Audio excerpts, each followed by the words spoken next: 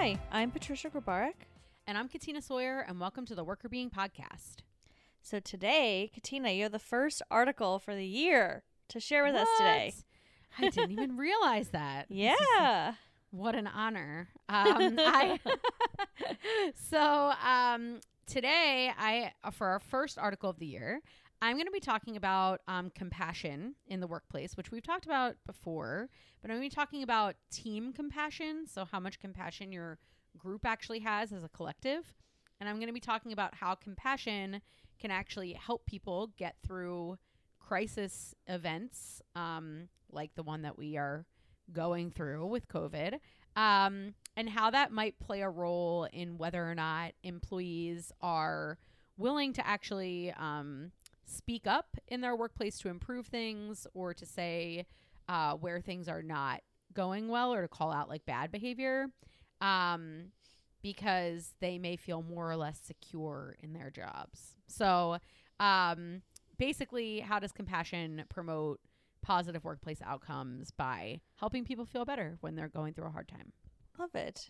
I mean, I think it's such an important thing. We always talk about how, the people in your workplace can really have an impact on your wellness. So I'm excited to hear more about this article. Yeah, I am excited to talk about it. But before we do that, we should talk about our event that happened last night. That was fun. Yes, that was so much fun. Oh my gosh. I was like, what should we talk about? I was waiting for you to say it. And then when you said, I was like, oh yeah, hello. We had this great event. What are we going to say? I was like, what is she talking about? But yes, it was so much fun. I really like the Toucan platform. I think it's fun. Yeah. It's our first time trying it out and actually like presenting a few things before going into our little groups. So that was cool. I think it worked out pretty well. Do the people know what Toucan is? Oh, I guess not. Yeah. Well, Toucan is like a platform. I think it's like toucan.app might be their website, but either or right. dot events, or I don't know. Either way, put in Toucan events if you want to Google it. It's like this really fun. It's like a Zoom, but more interactive, right? Like you have a video chat functionality, you have chat functionality, you've got an ability to present, but mostly it's like a space where you have like your own little, you join as a little bubble, and then you can go through the space and talk to anybody in the space. So you're not like everybody's in one group. It's, you can all be in one group, or you can have a bunch of little smaller conversations, and you can leave a conversation, go find a different one. So it makes it more like a fluid networking, mingling type thing, where you don't have to be stuck in one presentation room or like a forced breakout group. It's very much more fluid than that. Yeah, it's like floaty. It's like you float around, you talk to people, you can like join a little group, you can join one person, another person can join you. Like, I like it. It's really fun. Mm-hmm. I do too. And like, it's one of those things where there's not a lot of tools that have that, and then this one has the functionality to do that networking piece, but you also can jump into presenter mode and, share something with everybody, the whole audience, and then break out of that and go into your bubbles again. So it kind of gives you a lot of flexibility as to how you do it, and it makes it more casual, so you're not like forced into different groups and things. Yeah. It was fun. I mean, I think it worked well. I liked it. We'll have to see what other people thought about it, but I liked it. I think it was like a good mix of a little bit of content, a little bit of like workplace wellness related discussion, because we did some like roundtable conversations where people could pick to go to one of two topics about community and workplace wellness. And then we did some networking, and then we announced our community, which I think was also very cool. Yes. So we are super excited to be launching a membership community that will allow people to connect together and have, discussions with like-minded people around workplace wellness, and kind of build a virtual community of all of our Worker Being followers. So we're launching that on February 1st. And there's a lot of different options that we'll be providing. We'll provide more details in the future, and I'll have a link in the show notes where you can actually go and sign up to get updates around our membership and our community. So we'll give you some information some basic information on the site today, and then we'll be able to follow up when we have more details as we kind of get closer to February 1st. But it'll be a lot of fun. Great opportunity for people to meet and connect. We'll also be a part of that community and having conversations with folks, as well as, giving people some different types of perks. And the other really positive thing about our community is the idea of supporting research. So Katina and I have talked about before how we're doing some of our own research, and this is a way to help support furthering the workplace wellness research space. Yeah, I think it'll be really nice because one of the things that we really wanted to do for 2022 was to create community and to find new ways to create community with you all. And we love doing the podcast and hearing from you by email or folks that respond to our newsletter or comment on our social media posts.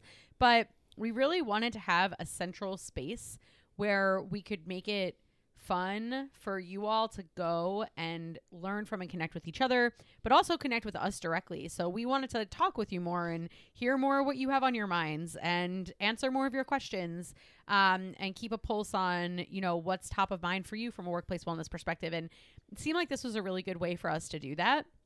And so we're excited to meet more of you and talk with more of you in there. So if you have questions, think about what you want to ask and bring them to the platform. Or if you want to meet other people who do a similar job role to you, if your job involves workplace wellness, we have lots of people in our hive that are that way.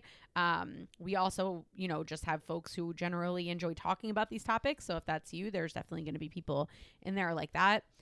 So bringing people together, but also we thought, it would be great if we could benefit from the community by being able to sustain our research, but then also we can feed that benefit back to you by giving you a first preview of that research, and also, allowing the hive to benefit from other things that we're learning along the way in our courses and things like that. So I think it's just like a win situation for everybody.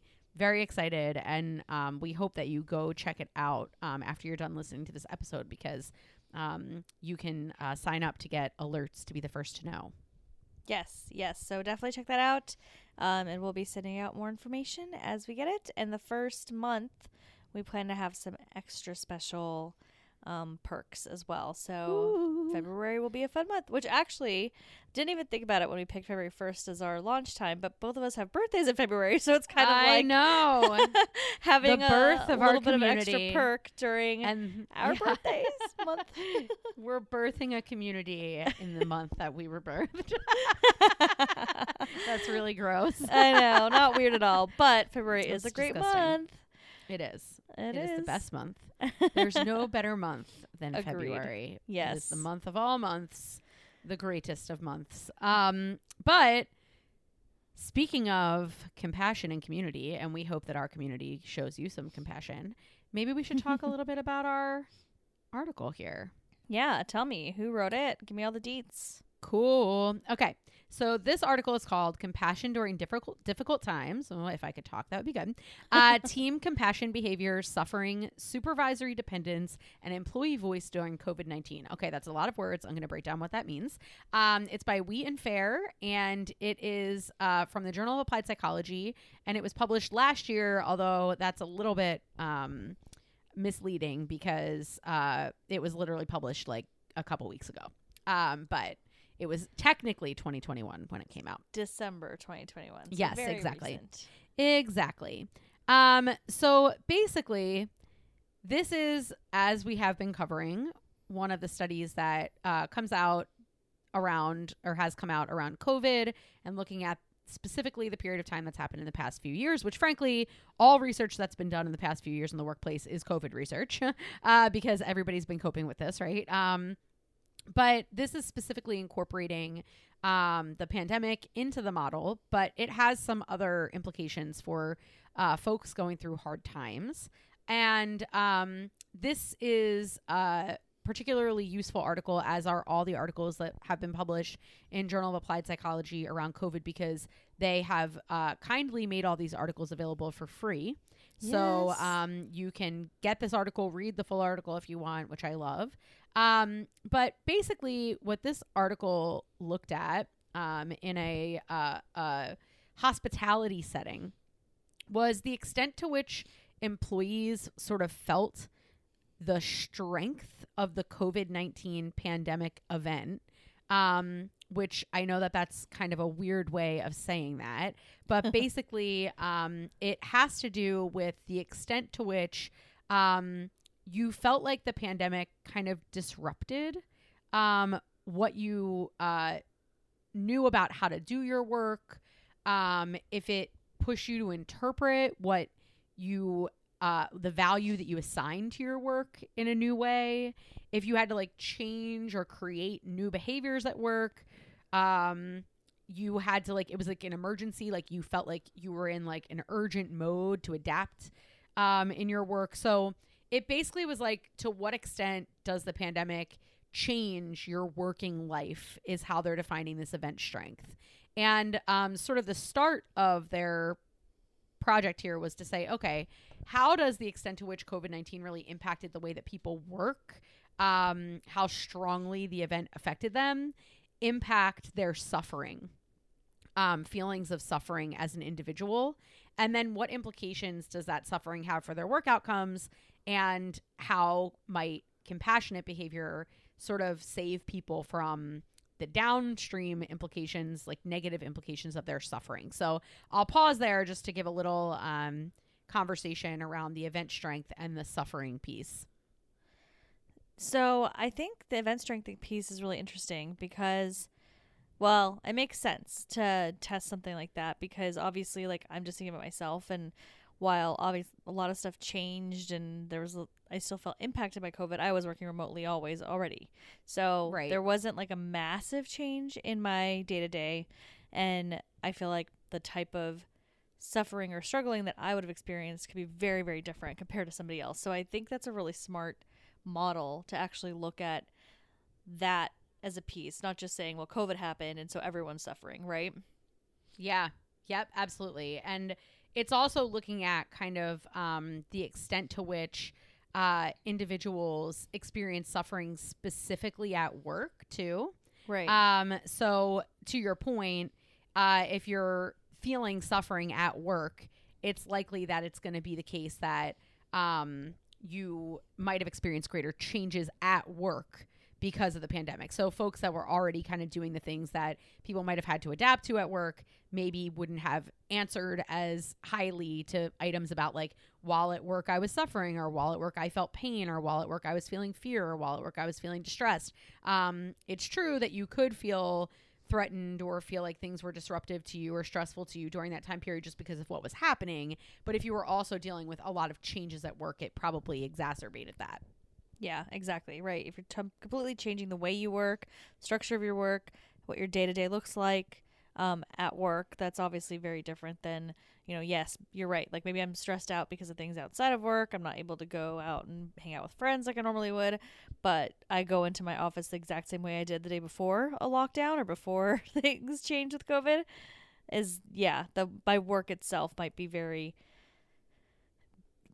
less impacted overall. Yeah. Yeah, so they're basically saying, okay, the extent to which the pandemic disrupted your work or made you think about your work differently or changed the way you approach your work is probably going to cause you some pain or fear or distress that might be greater than somebody who didn't experience those changes. So the kind of theory behind it is that when individuals experience suffering, so you're in this state of painfulness or distress, you're like losing resources that you need to be able to do your job well. And we've used this conservation of resources theory before many times on the podcast. It's a very popular theory in wellness research.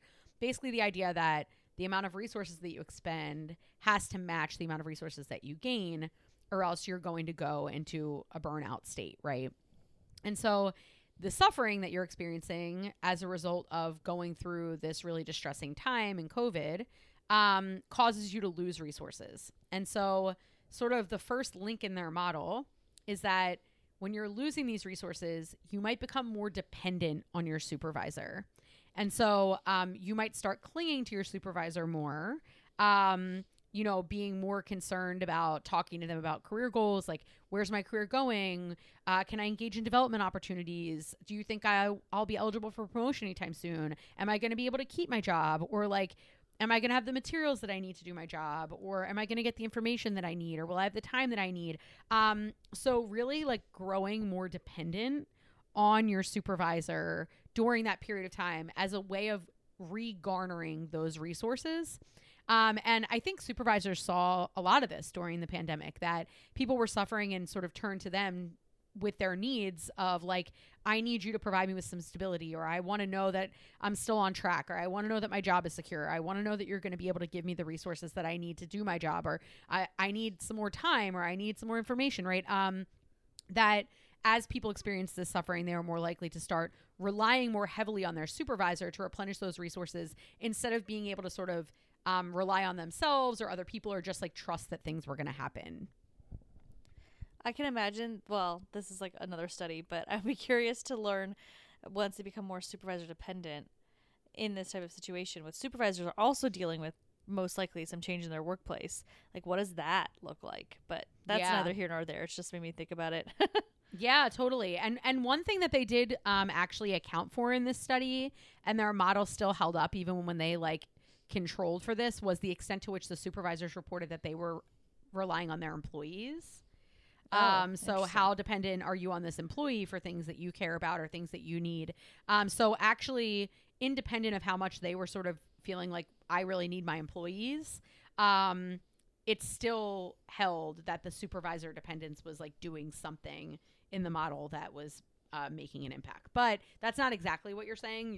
I feel like you're more saying it from a well-being perspective, but it is interesting that it still made a difference regardless of how much they felt they were turning to their employees for similar sorts of things. Right.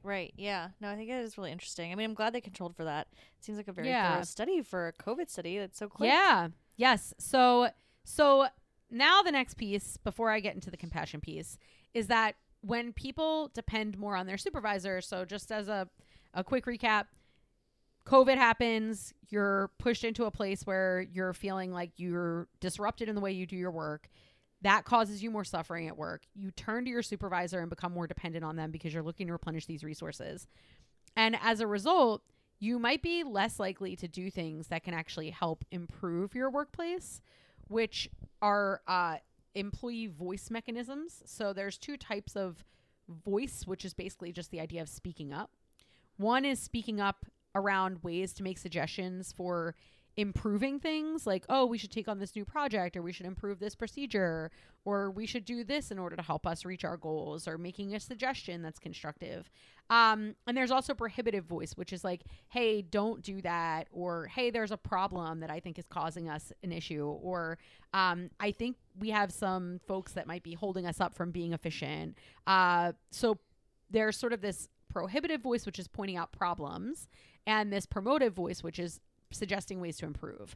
And both of these things actually help teams to do better when people are able to bring up problems and when they're able to suggest improvements, as you might imagine. But this model basically says that people are less likely to use their voice at work when they're more dependent on their supervisor, because they're afraid that if they point out where things aren't working as well as they could, or where things are actively going wrong, they might make their supervisor upset and lose that dependence. So they try not to do anything that's going to make them stand out. They just sort of follow the rules and stick to the plan and don't want to kind of make any waves. So the idea is that when these events happen, people suffer, they turn to their supervisor for support, and in an effort not to lose those resources they're getting from their supervisor, they stop doing things that could improve their workplace. Yeah, I wonder, so the model, does it actually show that because of the supervisor dependence that they then are not doing these types of voice or speaking up type of things? Or is it, like, is that what the relationship's supposed to look like? Yeah, so they do have a time lag between their measure of supervisory dependence and their voice mechanism, and the supervisors rated them on their voice and they rated their dependence on the supervisor. So they have multi-source and it is time lagged, but it's still, you know, a field study and there could be other things going on in between the two measures, but they tried their best to create as much causality as they could in a field study. Yeah, well, I find that really interesting. The only reason why is I'm wondering if there's like another factor here, because if I'm really dependent on my supervisor, I and I'm depending on my supervisor because I have more of the suffering, which includes things like fear.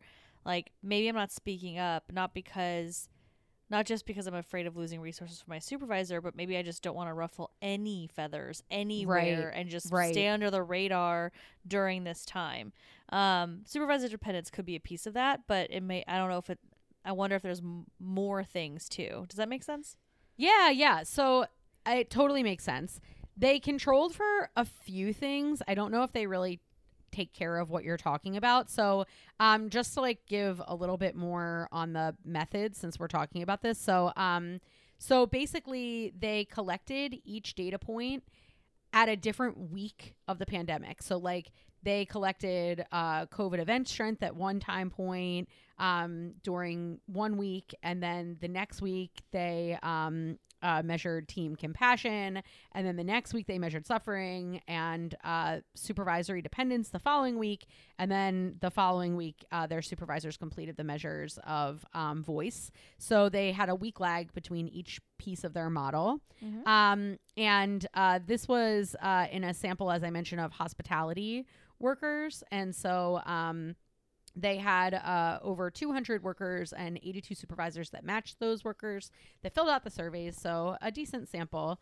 But they controlled for a bunch of stuff to try to make sure that something else wasn't accounting for this. So they controlled for age. They controlled for how long the employees had been in their jobs, level of education. They also controlled for psychological safety to make sure that that wasn't an alternative explanation for why. So they did control for that. They controlled for how large the group was because they thought people might speak up more frequently in smaller groups. Mm-hmm. They also included the size of the hotel that the employees were working in for the same reason.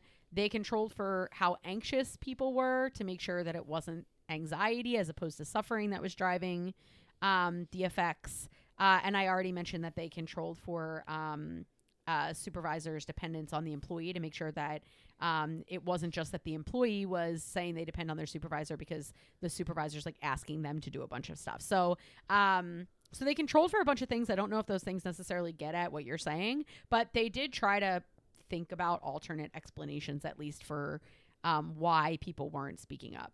Yeah. Well, some of those things I do think account for it, right? Like, it's not like exactly what I was saying, but things like tenure, people that are newer, always less likely to speak up. If you think about things like, I can't remember one of the things you had said that kind of made me think, oh, that captures a piece of it. But safety, maybe? Psych safety, yes. Yeah. I feel like that captures a piece of it too. So it seems like they're controlling for a lot of stuff. So that's really interesting. I mean, very thorough, which I think is awesome. And I do think that, like, clearly employee dependence does lead to this behavior, but just, there might be other things too. But it does seem like that relationship, obviously based on the study, is there and strong, given that it's not just accounted for by all these other factors. Right. Yeah. So I think they did their best in the time constraints that they had. So basically all of these things are going on, and we know that, based on their theory, that when people experience these strong events, it could have these bad consequences for things that could improve the workplace, and also for individuals' pain and suffering.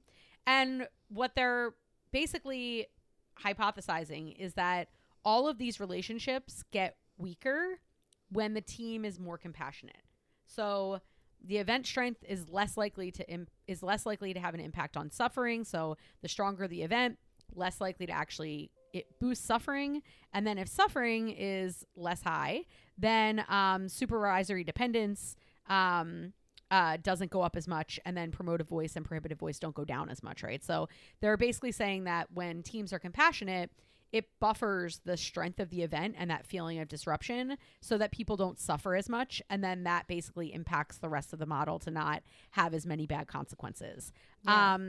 And so team compassion here, just so folks are aware of how they're talking about it, has to do with noticing that people are suffering.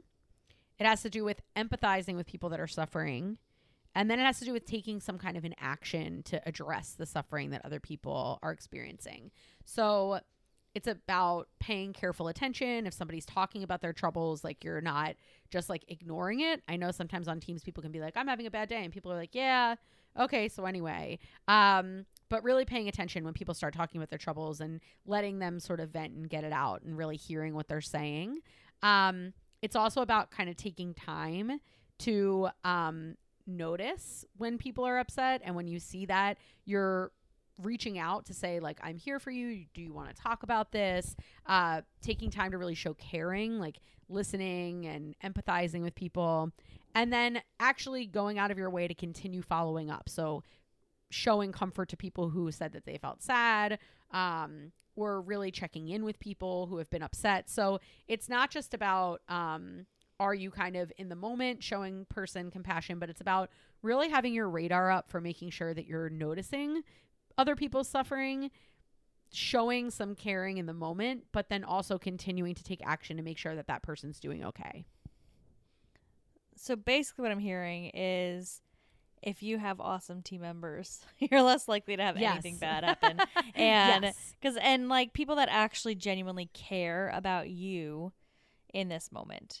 So it's not like the types of behaviors you just described is like, you know, if somebody cares, not only do they hear it and they take an interest in the moment, but there's follow-up, right? Like just like when you think about the times when someone tells you like, oh, I have to take off early today because, you know, my dog has to go to the vet. And that person that asks you later, like, well, what happened with your dog? Like that is right, showing continuous compassion and empathy and concern.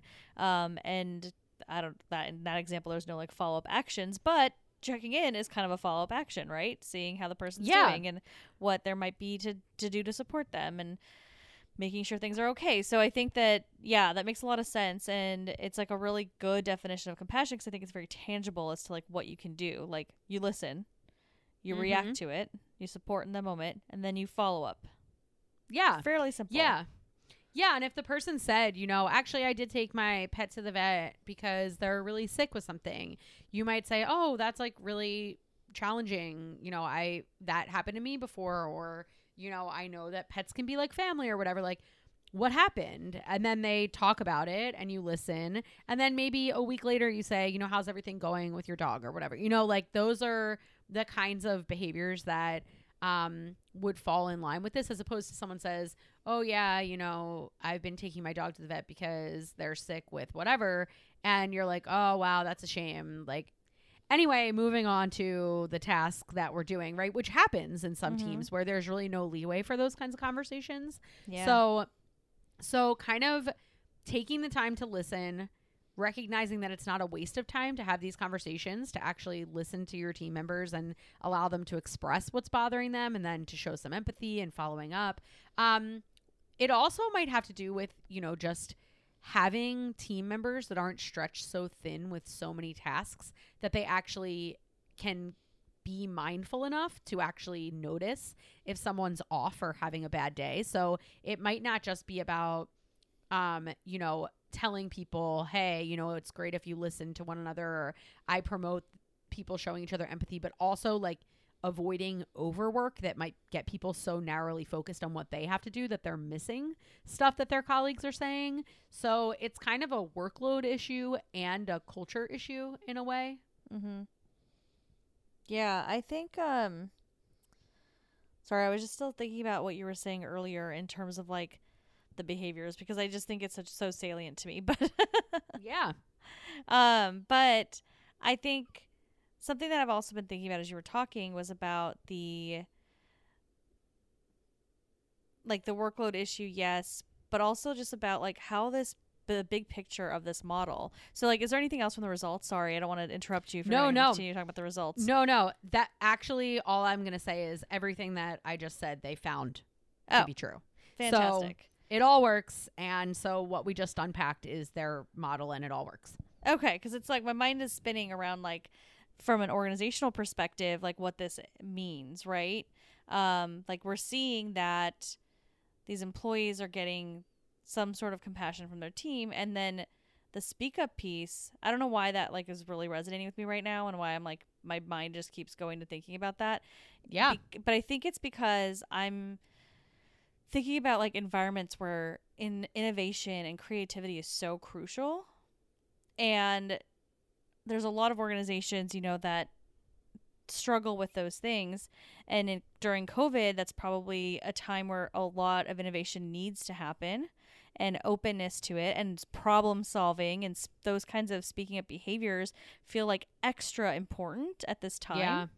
And so when we're thinking about how we can just easily make a case from an organizational perspective that we need people that can actually speak up and make a difference because of their creativity, their innovation, their ideas, as well as fixing problems, like team compassion just seems like such a basic place to start for companies. And obviously it impacts wellness, but it also impacts the business. And I think it's such a basic principle that we forget so easily when we're busy. Yeah. Yeah, definitely. And they talked a little bit about that, that, voice is really important for, cultivating a variety of really good outcomes in the workplace. But one of the things that they focused on was this idea that you can't sort of go backwards and retroactively build a culture where people are compassionate. So you can't, like, if COVID hit and you didn't already have this culture, you couldn't be like, oh no, like all of a sudden we have to go build this culture of compassion on our team, because it's kind of too late at that point. Like, you can't address the pain and suffering that's happening in the moment by turning the tide on your team culture. So they were saying, like, if you want to avoid these, like, like you're saying, like, you want to make sure in the future that you're able to be creative and innovative and keep, working as well as you can together as a team in times of struggle, you need to put this culture of compassion in place now, because you can't make it an afterthought. Yeah, that's really interesting. I mean, it makes sense, right? Like, you can't be like, oh, everyone made my life miserable or didn't care about my issues at the beginning of COVID, and now suddenly they're asking me how I'm feeling because of COVID. Like, Right. Doesn't feel genuine. So yeah, I think it's a great call out from the authors, because I do think it's really important that we need to be thinking about this all the time. And this is kind of, this is what we want to talk about always with worker being, is we know it's so important to create these really positive environments to make sure people are happy, healthy, thriving, so that we can create a positive organization that actually meets its goals and does some innovative, cool things, and is able to be profitable and all these things that are really important from a business perspective. And it doesn't happen if you can't address the basic culture and environment.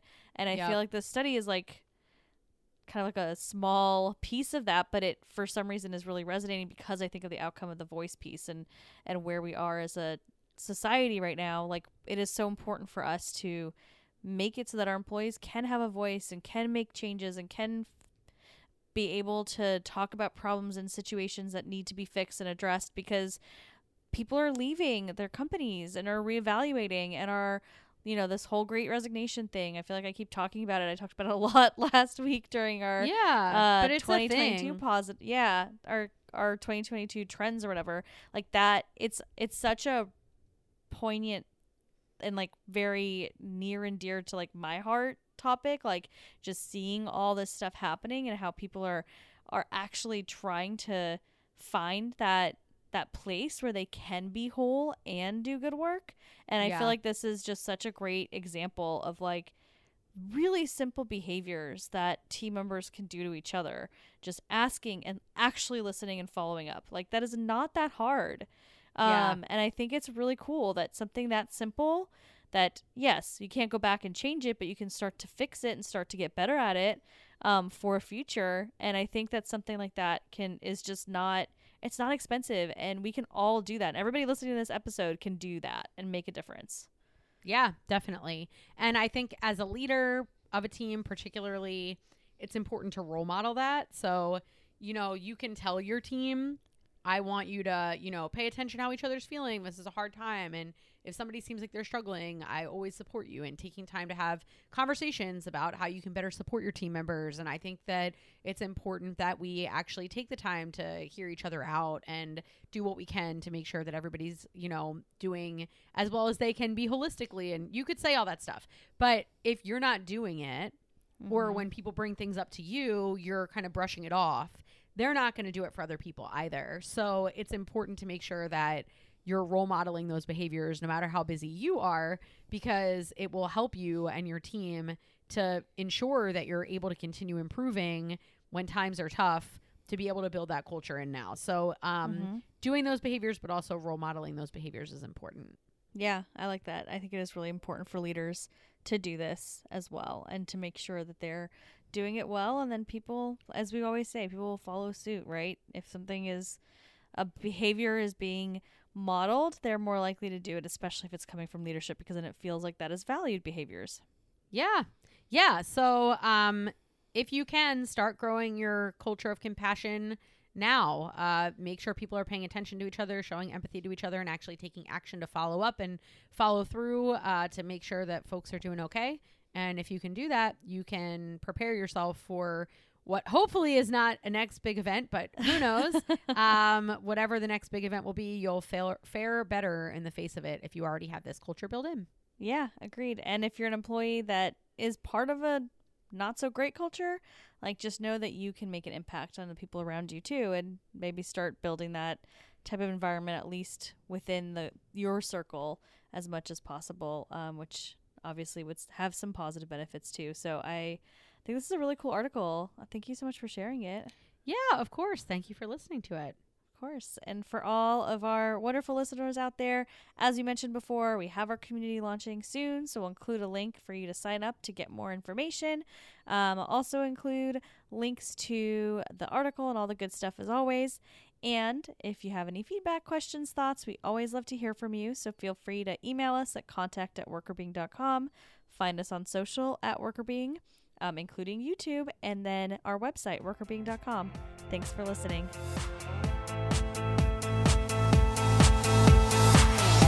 The Worker Being podcast is hosted by us, Patricia Grabarek and Katina Sawyer, and produced by Allie Johnson.